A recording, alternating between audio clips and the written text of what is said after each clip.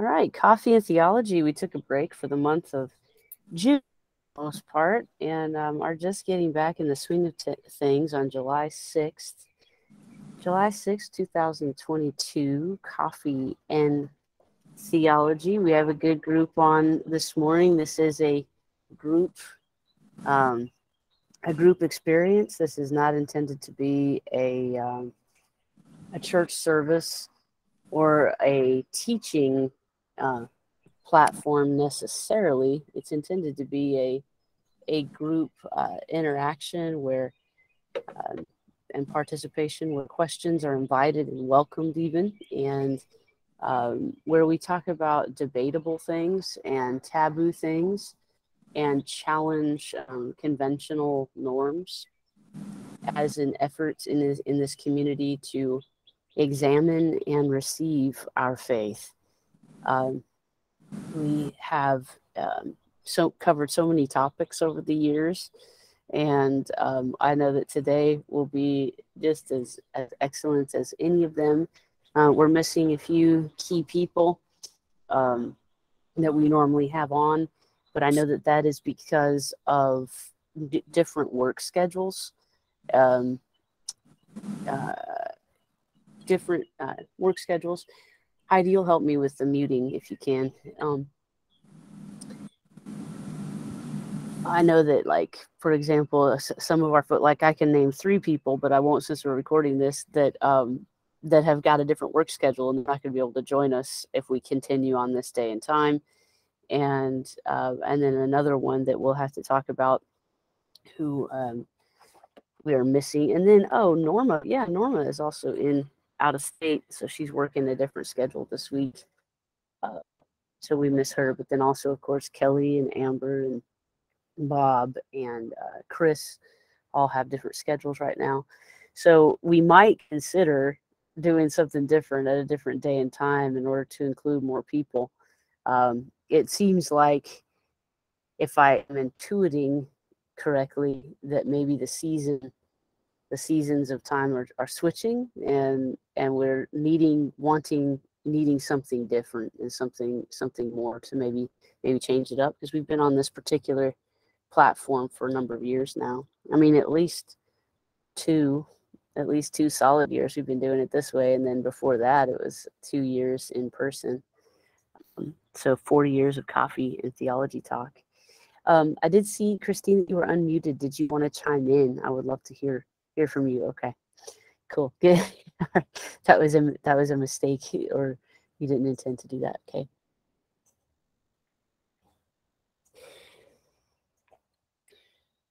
So I want to discuss today this idea of original sin.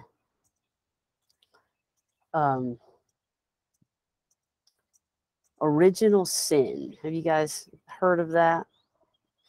And kind of what that means. I'm just going to talk. If you have something to interject and want to make a comment or ask a question, please just unmute yourself and chime in. Since I don't have a lot of videos on today, I'll just, kind of wait for you guys to unmute to join the conversation. Original sin, and then juxtaposed to that, original blessing. So we don't hear too much about a concept of original blessing. The idea that the Christian church in our part of the world and in many other parts believe that we have an original curse, that there's an original sin, that we were born into sin because of Adam and Eve, and then God sent Jesus to redeem us from that original curse, that original sin nature, and redeem us by the blood of the cross, and the activity on the cross. And thereafter, there's like, basically in our minds, from a Christian perspective, we have people who have accepted Jesus as their Lord and Savior and are now blessed or saved. And then we have people who have not either heard about the news of the gospel or have not accepted Jesus as their Lord and Savior. And those people remain under the curse of the original curse, the original sin of Adam. So we see in the scripture this idea of two different kinds of humanity, those born of Adam, those born of Christ. But then inside of Christ, or on this side of that era since the cross, we then bifurcate it again and we say, okay, well, there's people who believe and there's people who don't believe, meaning that there are people who are saved and people who are not saved. Taking it a step further, it would mean that there are people who are going to heaven and there are people who are going to hell. So we call that being born into sin. Being born into sin. That's the concept there. That you're born into sin and you are a sinner until you make a decision, a point at which you make a decision to accept Christ, and thereafter you are considered by the church as saved. Okay. Anybody have trouble with how I've outlined that so far? That's kind of basic definitions of what it means to be born into sin as we understand it.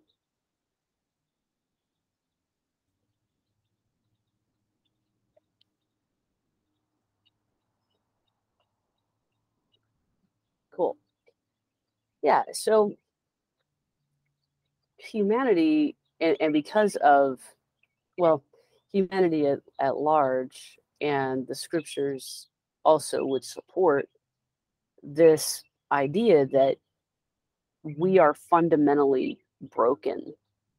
That's what we mean by original sin, that we're fundamentally broken, fundamentally separate, fundamentally sinful. That's kind of that is what that means. That's a paradigm that has been pumped into the church for centuries and pumped into humanity by all kinds of people, that we are fundamentally sinners until we accept Jesus. That's kind of the separation there. We're fundamentally sinners. And there are those that are saved and those that are unsaved. I keep kind of driving this point home because I'm wanting to use language that resonates with your particular brand of how you understand religion, and set up this idea of original sin. I mean, for example, Paul throughout the scriptures would say that you've probably heard this, for all have sinned and fallen short of the glory of God. Other places that say, and answering the question, how can one be saved? The answer is, if you believe in your heart and confess with your mouth that Jesus is Lord, then you will be saved. Other places that talk about, if whosoever calls upon the name of the Lord shall be saved. So the church, certainly depends on which church you're talking about, but the church that we're kind of all swimming in the same water here. The church that we're talking about, Western civilization Christianity, would say, yeah, this is what we hear from our pulpits every Sunday morning, every Wednesday night. You are a sinner saved by grace. You are this, but because of God's relentless kindness and everlasting goodness, and because of how much he loved us, he sent his son to die for us so that we would be saved. Yeah, so that's original sin. That's the paradigm or the mindset of original sin.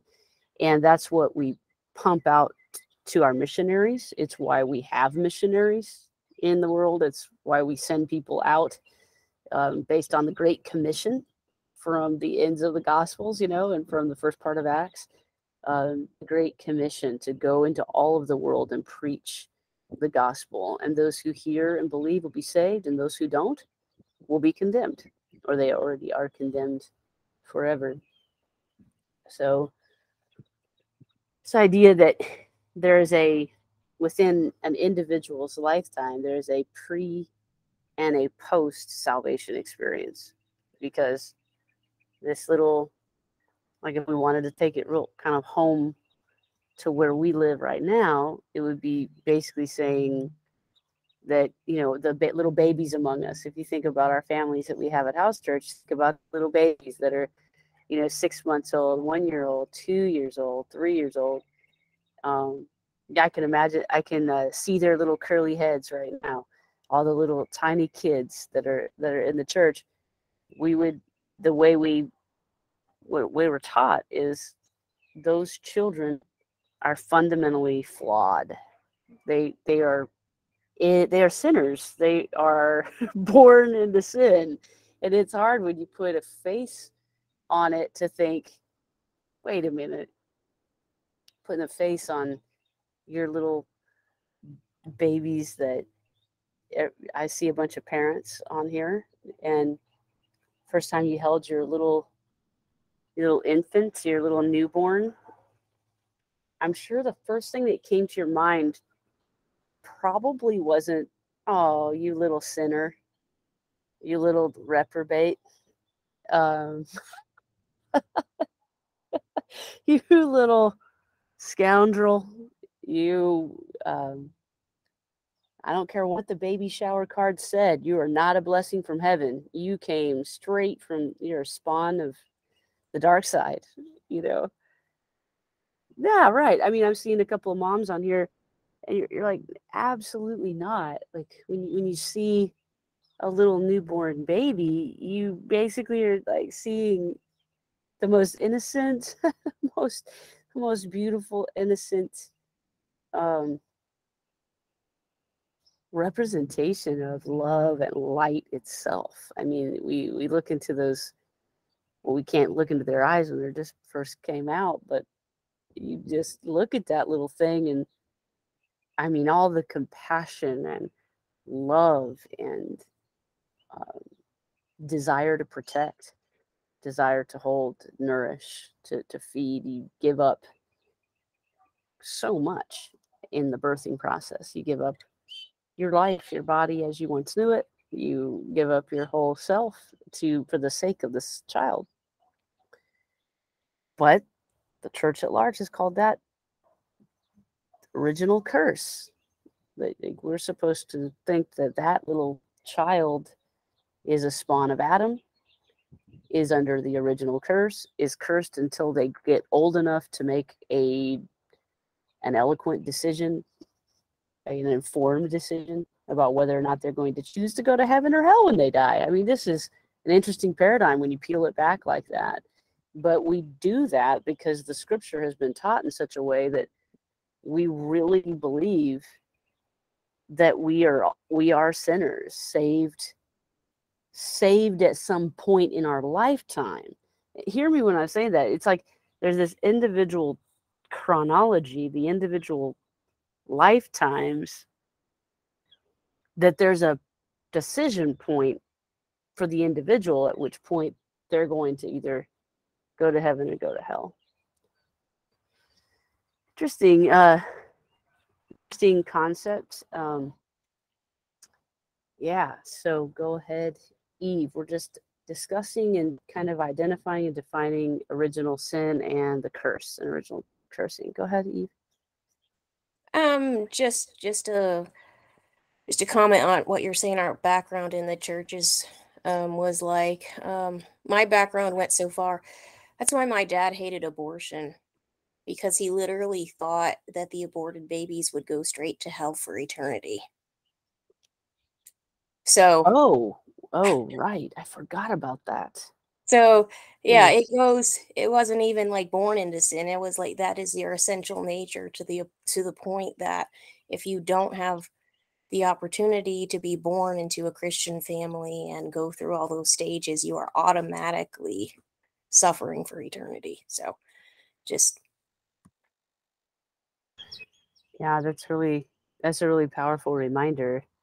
They because the original sin construct, the original curse construct, would say that the moment that life conception begins, you are now a candidate for hell unless you have the consciousness and get to live long enough to make a decision for heaven. That is so interesting, to think about that.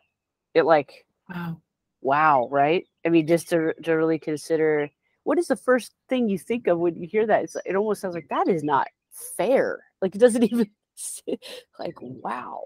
It changes my well, not changes, but it helps me better understand some of the evangelical reactions and absolute just unwavering belief that abortion is horrible. I mean, I for whatever reason, I thank you for sharing that, Eve, because it didn't occur to me that that's what they're thinking about. I mean, no wonder there's so many that are so adamant about it. And I hadn't thought about that. That changes things. It changes my perspective a little bit, not as far as abortion goes, but as far as how they're reacting and why people feel so strongly about it. Yeah, for sure. I tend to get myself into, I invite tension, not in a strife way, but I love to ask people questions that I know have a different opinion than I do, a different belief than I do, with genuine curiosity, to ask those questions. Say, what makes you rejoice about this overturning of this bill? Just help me understand what makes you feel at peace at night about it. Yeah. And some were as wild, some have been as wild as what Eve just shared, and some have just been really heartfelt in their desire to keep life and to sustain life, and just the way in which those procedures have been done historically, and how much harm and hurt they can cause to both the fetus and the mother, that their hearts were going out to in those directions. I was not going to get to abortion today on this call, because it's such a hot topic for us, as just last week Roe was overturned. But it's interesting because it was kind of on my radar, and I thought, I wonder if we should start. Well, we didn't have to start there. We got there by it organically happened. Yeah. I wasn't even, I mean, of course it's on my mind, but it wasn't intentional. It's just how pervasive that belief, how far it goes in original sin. I kind of identified it as the turning point of everything, like back in my growing up years, is whether you believe that people are essentially good or essentially evil is going to dictate everything from everything.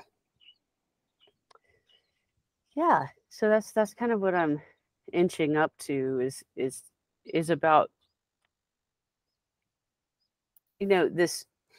When we think about the word myth, sometimes we think of like Greek mythology or myths as being false.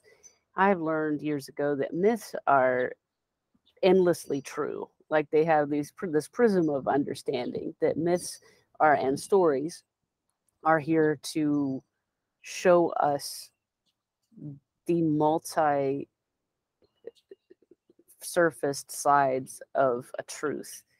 And we could also call them parables, right? Like the parables that we live by, the things that are cast alongside something to expose a truth or to articulate something that is hard to describe. We use parables, myths, stories. And I would just wonder if it would be okay if I called the original sin and curse a myth.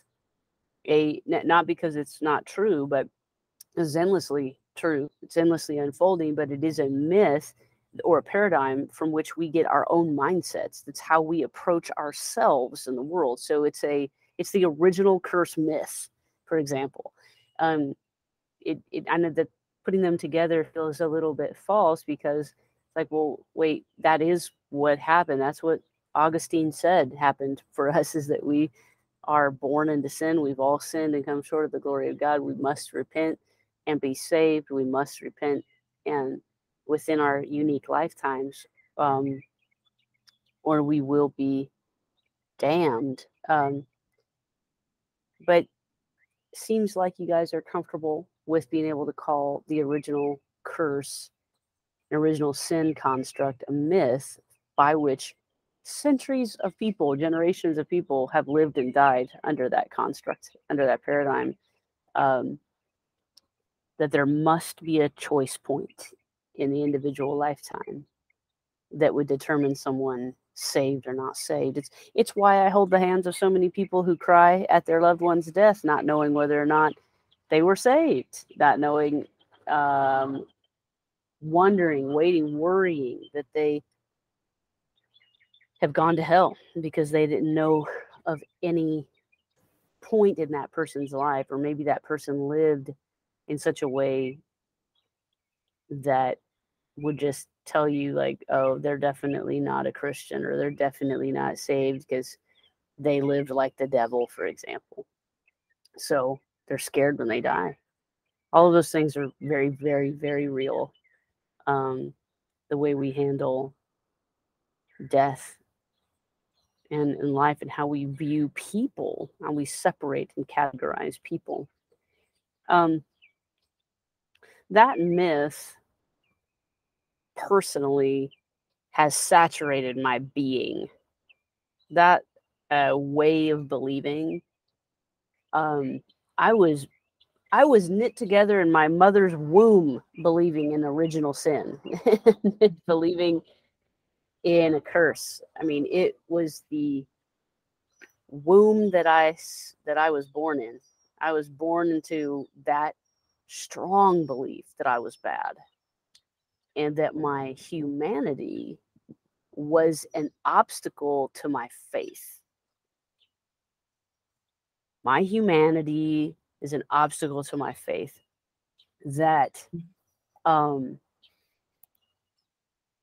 I was loved and wanted by my parents, but the message was that I was rejected by God because when I acted in ways that were sinful, when or if I sinned, that I needed to repair my relationship with God by confessing and receiving forgiveness. And if Jesus were to come back in a gap from the last confession of sin to the next confession of sin, I would likely go to hell and not go with Jesus in the rapture. Or if I were to die suddenly in a car accident or something like that, and was in a gap in between forgivenesses, then I was going to hell. Like, my parents literally pumped that into me. They used to call it putting the fear of God into a person, and saying, look, you have got to stay right with God, or God will get real wrong with you real fast. Like, you are always one decision away from eternal damnation. So that's a mixed signal, because in those families, they value life. In those families and in those belief systems, they believe, Teresa saying, or you would go to purgatory. That was not a belief. That was not part of our belief system in my church, but I hear what you're saying. Yeah. Would you want to say more about that, Teresa? Yeah. It's just something I was taught. I don't think the Catholic Church I grew up in was quite like the one Kelly went to. The whole idea of original sin was more like a stain, and children were baptized very young to remove that stain. So then you started out fresh until the age where you I can't remember what it was called, but where you could tell the difference between right and wrong.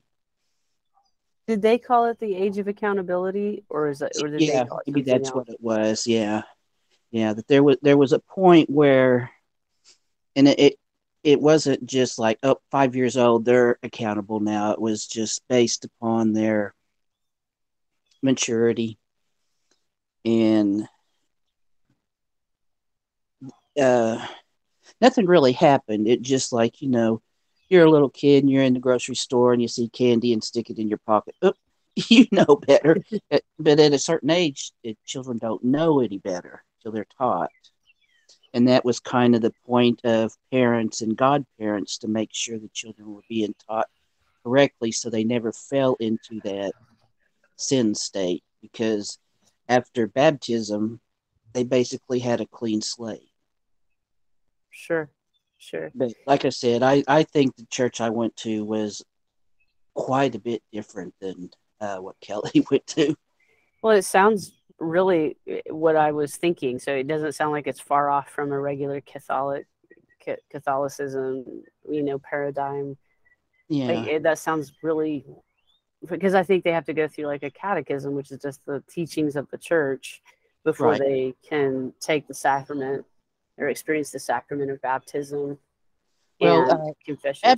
baptism happened as a baby.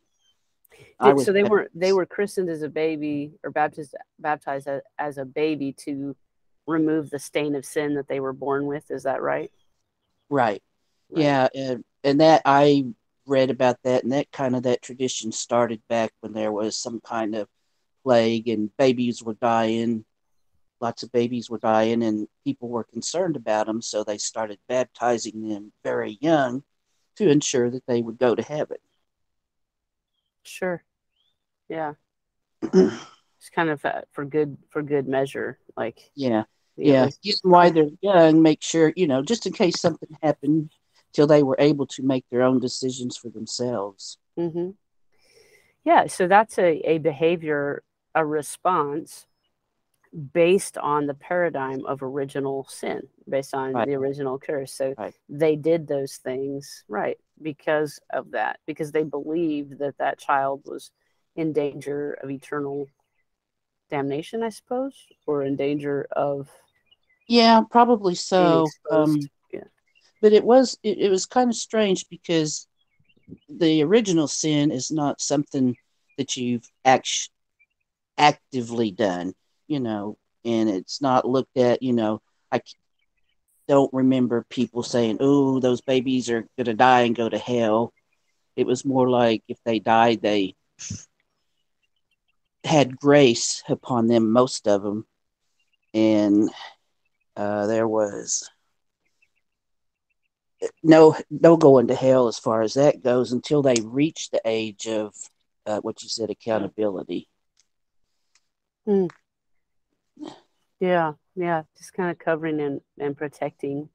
And they may have wound up in purgatory. Who knows? I didn't. Let's see. I guess I was about 10 or 11 when we quit going to church, but I did go to catechism for a while after we quit, after I left the Catholic school, but that was a long time ago. I want to know, if you're willing to share this, what is your relationship with purgatory now? Like, what do you? I don't really believe in it.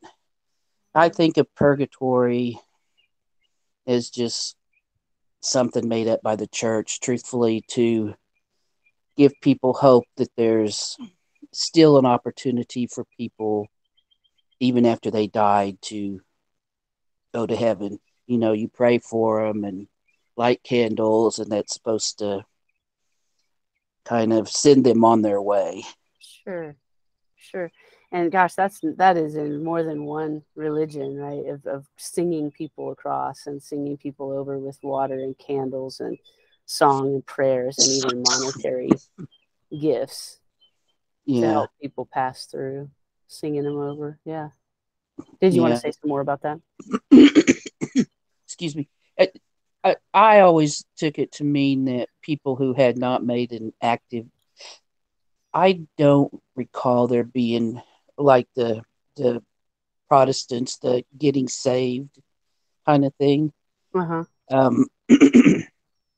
It was always just a part of our lives. I can't remember a time that I didn't believe in Jesus, and I didn't feel that commitment to live a good life and, follow him. So I don't know how that worked with other people, but it was always my experience that he was there, I was here, and, we were all good and everything, so I didn't have that pressure from the church to be saved. I think the sacrament of can't think of it. Confirmation is when you reach a certain age. They have this confirmation thing, and you learn all the stuff about the church, and then they basically kind of have a little ceremony that brings you in as an adult around the age of 12, 14 years old. Mm-hmm. It's like your godparents spoke for you as a baby when you were baptized. When you reach confirmation, you speak for yourself. Yeah. Yeah, that makes a lot of sense. So what we're talking about here is the activities of a people group based on their belief in original sin or original blessing, and kind of what those people do in response to that, and how we think about ourselves. Because it's interesting that you say that you believe that you and God were all good, but at the same time, I understand that there's a fair amount of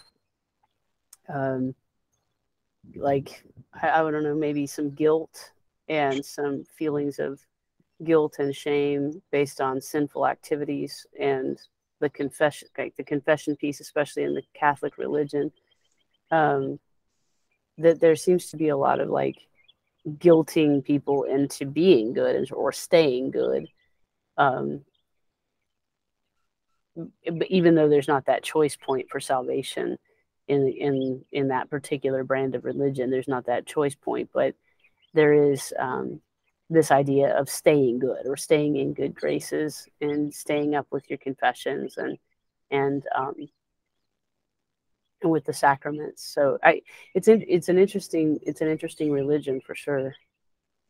Oh yeah, and like I said, I think some of my take on it I can't remember how much of it comes from my parents and how much of it comes from the church, what I was taught. Right. So yeah, thank you for sharing that. So activities based on original sin and original curse. We've just been defining this whole construct. Is there anything that anybody's aware of ways in which you may view yourself and view the categories of humanity based on this paradigm? Based on this paradigm, how are we thinking about ourselves and about creation? Go ahead. Yeah, I think, can everybody hear me? I've got these earbud things Yeah, going. sound great. Okay, cool. Um, Man, everything that we perceive and everything that we act, everything that we live in our lives is tied to what we're talking about. If you look at the Bible and you read the Bible with the impression that you are a sinner, that you were born that way, that there was nothing you could do about it, and that you have to make a particular decision in order to save yourself from hell, and that decision has to be tied somehow to a person really that you never met before. Um, it's one of those things that is so basic to our psyche that it taints everything else that we read in the Bible. Um, our perspective and who we think we are will dictate what the Bible tells us. and what it says. At some point, I hope Eve has an opportunity to talk about what she saw happened in the Garden of Eden, because her explanation of it is really there was no sin at all. Um, and it was really cool. And coming from that perspective, you can see something totally different in the Bible. And I'm reminded about the man that was born blind in John. And he was sitting there, and Jesus walked by, the disciples walked by, and the disciples got this thing in their head. There was a paradigm at that point in that society, in that life. And that paradigm was somebody had to have sinned in order for this man to be born blind. So the disciples asked, hey, was it this man's sin that caused him to be born blind, or was it the sin of his parents that caused him to be born blind?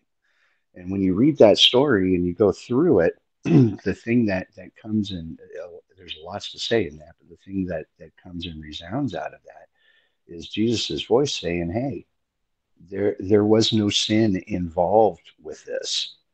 Um, but because everybody else believed that there was, that was the truth. That was what was causing everybody to be blind in that situation, and not just the man that was born blind.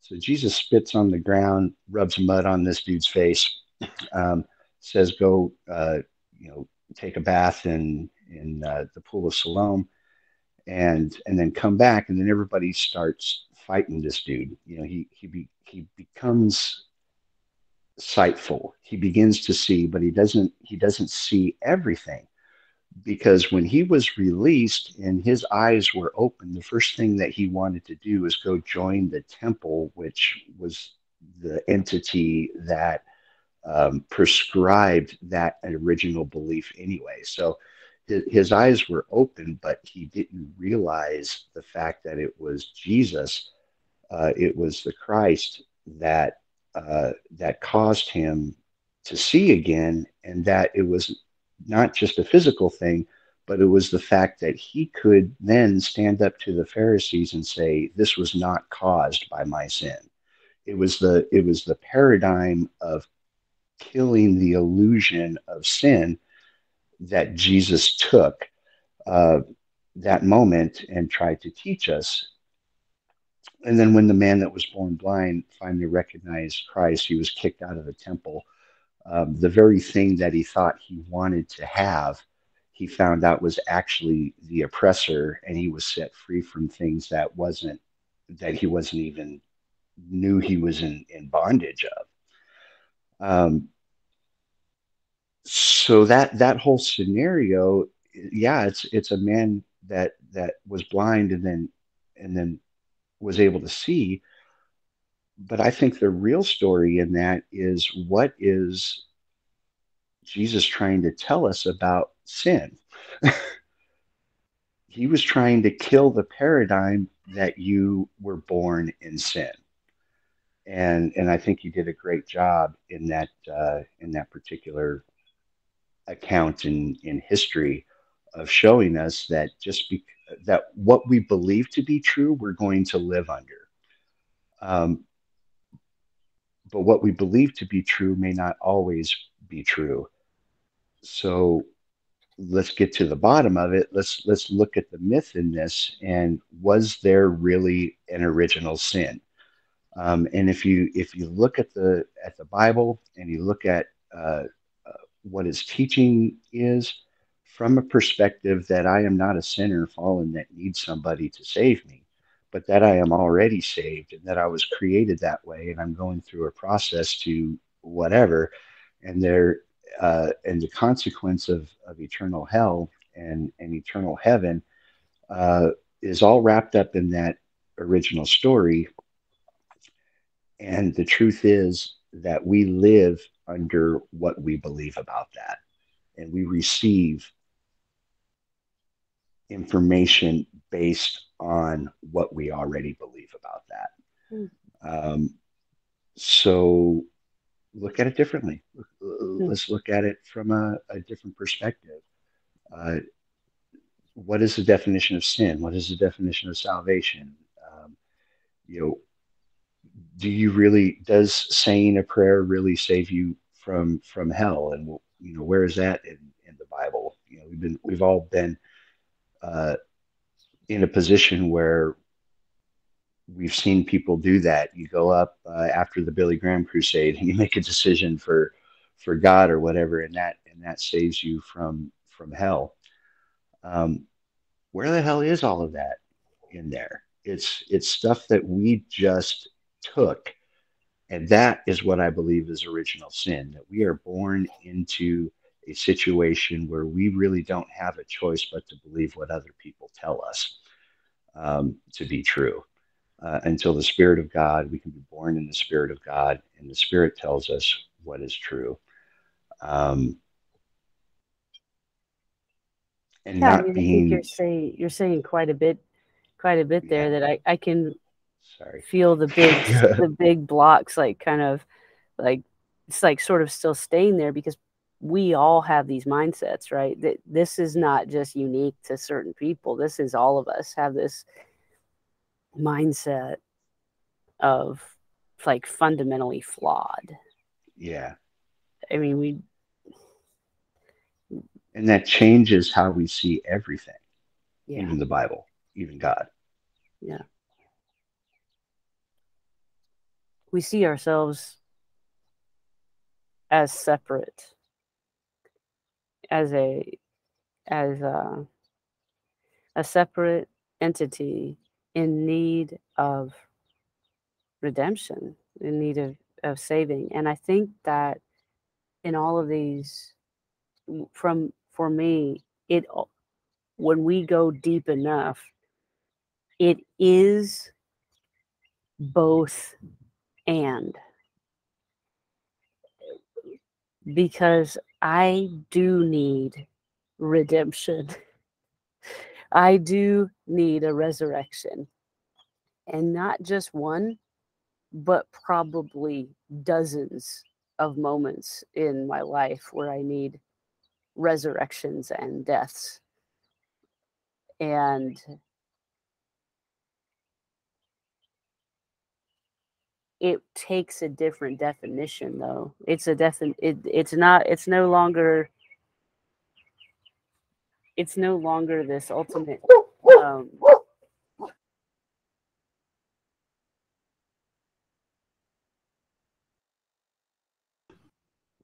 it's no longer about heaven or hell, but it becomes around my own personal experience of myself and of others, and the hell that I am willing to let myself linger in here, and the heaven I'm willing to accept.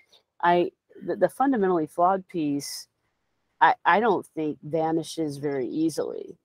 Especially, I don't know if it's just a human construct or if it really is because of the teaching of our Western civilization. It comes from this religious idea, these constructs that are just kind of in the airwaves of our culture. Go ahead. Oh, sorry. I was saying good morning to Kyle. Yeah. Did you want to say something? Because you were unmuted. Yeah. What you said a moment ago about needing redemption from yourself. I was thinking to myself that I can agree with that part. I can get on board with needing to be born again within myself. Coming back to myself as a human being and my character and my personality and the way that I react, and feeling flawed, feeling disconnected within myself. I don't, it's hard for me sometimes because I don't want to say this and sound arrogant or because it's not that at all, but I just don't have that. I was born flawed inside of me. I don't have I don't struggle with that. I don't struggle with ever feeling like I was born bad. I've never believed that. And I'm as I'm listening to you talk, I'm realizing that, you know, what I originally grew up in as far as church or religion with my mother might be the reason that I don't feel that way because I was never told that I was born sinful or bad or that I was separate from God. That I was never told that. So it wasn't until I came out and then got saved that entered into my language and into my life. And so there's always been this conflict inside of me that this bigger part of me, this on the inside says, no, that's not right. Now I can get on board with knowing that I have flaws and I have character defects and I have those things because of things that have happened in my life, because of trauma that has happened in my life. And so that's where my working through is happening. And I don't know if that makes sense, but it's hard for me to say, yes, I can relate, because I can't relate to feeling like I was born sinful, that's our nature. I don't believe that for any of us. What have you done with the teaching in the Protestant church around sin nature and Christ nature? Well, I mean, when I came to understand who I am in Christ, or when I got saved and I prayed the prayer and my pastor said, if you died tomorrow, where do you think you would go, heaven or hell? I mean, that was the first time that language had ever been introduced to me. And so I followed that path and just did what I thought I needed to do. And I prayed the prayer, and now I'm saved. And so now I've lived that life of believing, oh, I do need to be saved. I do need Christ. I do need redemption. I do want to go to heaven. I want to know that my eternity is going to be with God and not in hell. But then now that has changed again because of the message that we preach, the message that House Church gives, that the all-in message that we've already been saved from the foundation of the earth. We have already been saved. That there's not a formula that we could pray that would bring us to that place. It's already been done for us. So it's interesting to me that I'm working it out as an adult, not the same way that many of you are who have grown up in evangelical fundamental churches and have been told from the time you were tiny that you're bad. Well, it's a mixed message though, right? Because it's like you're wanted and you're loved as a child, typically by somebody in your life, by someone hopefully had favor on you and loved you, even if your parents didn't want you. Usually somebody has shown you some kind of kindness. So you feel that you have some sort of inherent worth and value. But it's around like your eternal salvation, your eternal blessing, or your eternal curse that becomes the issue. I would suggest that even if one did not believe that they were bad at any point in life, there's this sense of incompleteness. There's a sense of not being enough, of lacking something. I mean, can we agree there that there's a sense of, I don't know, do you feel lacking in some way, incomplete in some way, even though it might be more than original sin, but I think the definition is all included in original sin, because it's a way that we think about ourselves that feels separate, and that feels that there are good people and there are bad people, that there are folks that are, we have these categories. And I hesitate when we say what House Church preaches, because I wonder what people are hearing, which is why we have these conversations, because I think there's a tremendous amount of confusion around what do we mean by redeemed, and what do we mean by saved and salvation, and how is this related to our experience of life here, and how is this related to where we go when we die? I think that they are two separate issues, two separate subjects.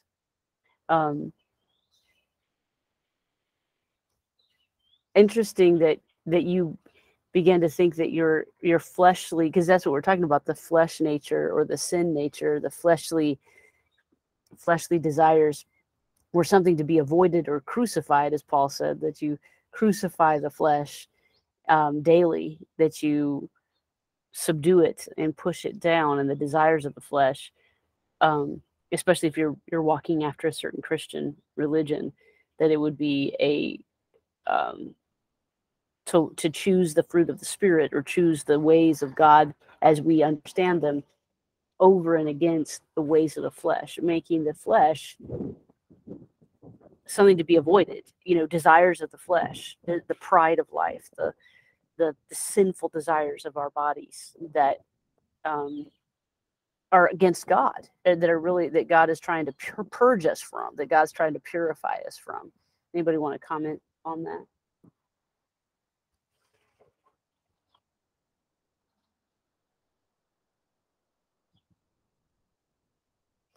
Say more about selfish, Teresa. What do you mean? It's your selfish desires, I think, that make people feel separated, because the Bible is all about kindness and giving and helping, and when you put your selfish desires, it separates you from what people would think of as godly behavior. So the I think that's where that innate separation comes from, is your own selfish desires, your self-interest. And when you allow that to take over your life, that causes the separation.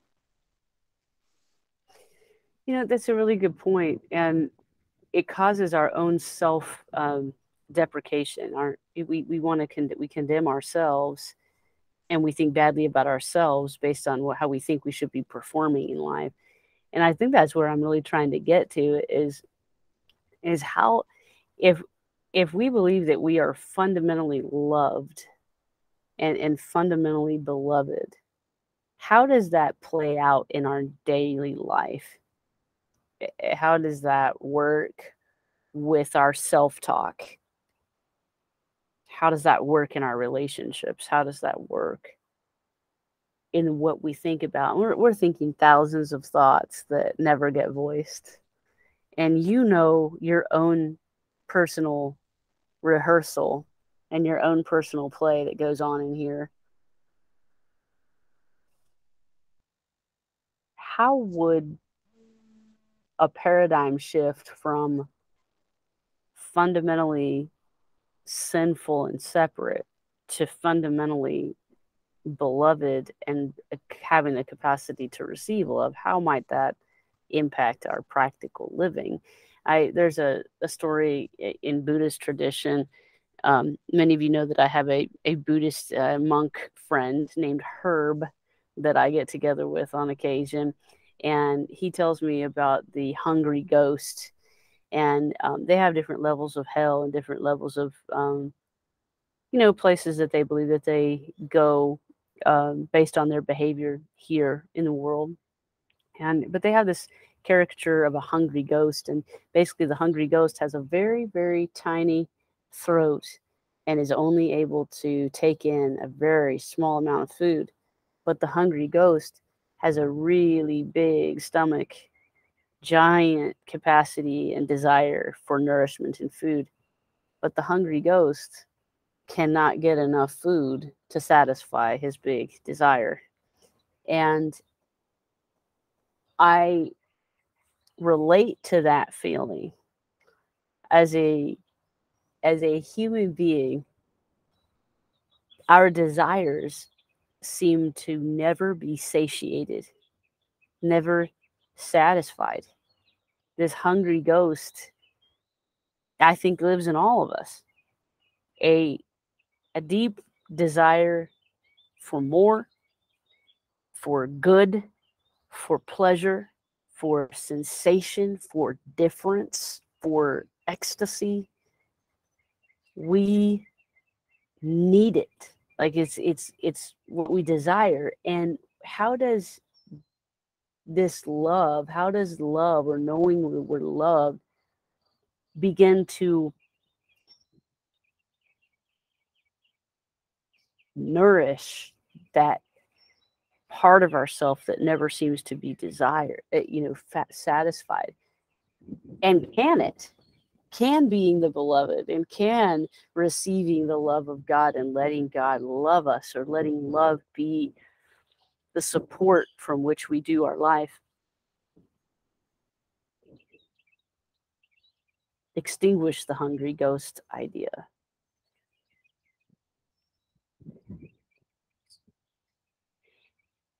How can we let love penetrate our fabric, love penetrate our paradigm, and literally help us repent, which means to really change our mind about how we feel about ourselves and how we feel about other people?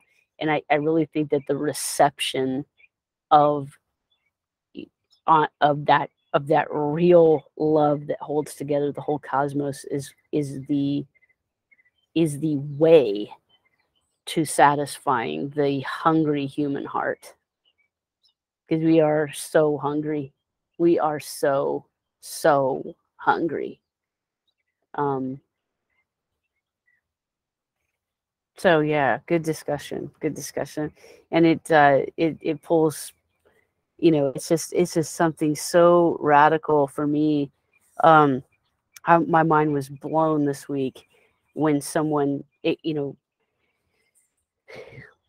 when someone said, I always thought that my humanity was an obstacle for my faith. And I'm like, yeah, me too. Like I have taken years to undo that and to include and invite my humanity and all that I am into my faith experience. It's taken years to do that because I just fundamentally thought it was something I needed to push down. And instead, it's something that actually is used to connect me with God. That my humanity is necessary to connect me with God. It's how God chose to be in relationship with me, is through my mind, soul, body. That God is speaking to me through my body and my mind and my soul and my spirit. That the spirit is not the only good part of my body, right? But that my body is good too. And so these things, I think, are layers of understanding and layers of inclusion that I think would radically transform our practical experience of love and faith when we start to include the parts of ourselves that we have deemed unholy, the parts of ourselves that we have deemed outside of spirit. Yeah, because I think we're inching up to something that we would call, and as we've been ministering at House Church over the month of June, is this climate of blessing, that we would be in a culture of blessing. And I think what I'm meaning to say is that we would shift that paradigm, not of original sin, but that we might shift our paradigm to believe that we are originally blessed and that we are originally favored and highly favored by God. I'd love to continue exploring this topic of original sin and original blessing, and think about that hungry ghost, how that hungry ghost shows up in your own life. Don't tell me you don't have a hungry ghost, because we'd have to talk. Yeah, if we're honest with ourselves, we are a needy people, and we need a lot. And I just want to say that I need you guys, and the church for me is interacting with you. That is what this ministry is to me, and the community is interacting on levels with you that nourish my soul. And in connecting with you and hearing from you is letting God love me. So God bless you on your day, this hour, and every hour of your day.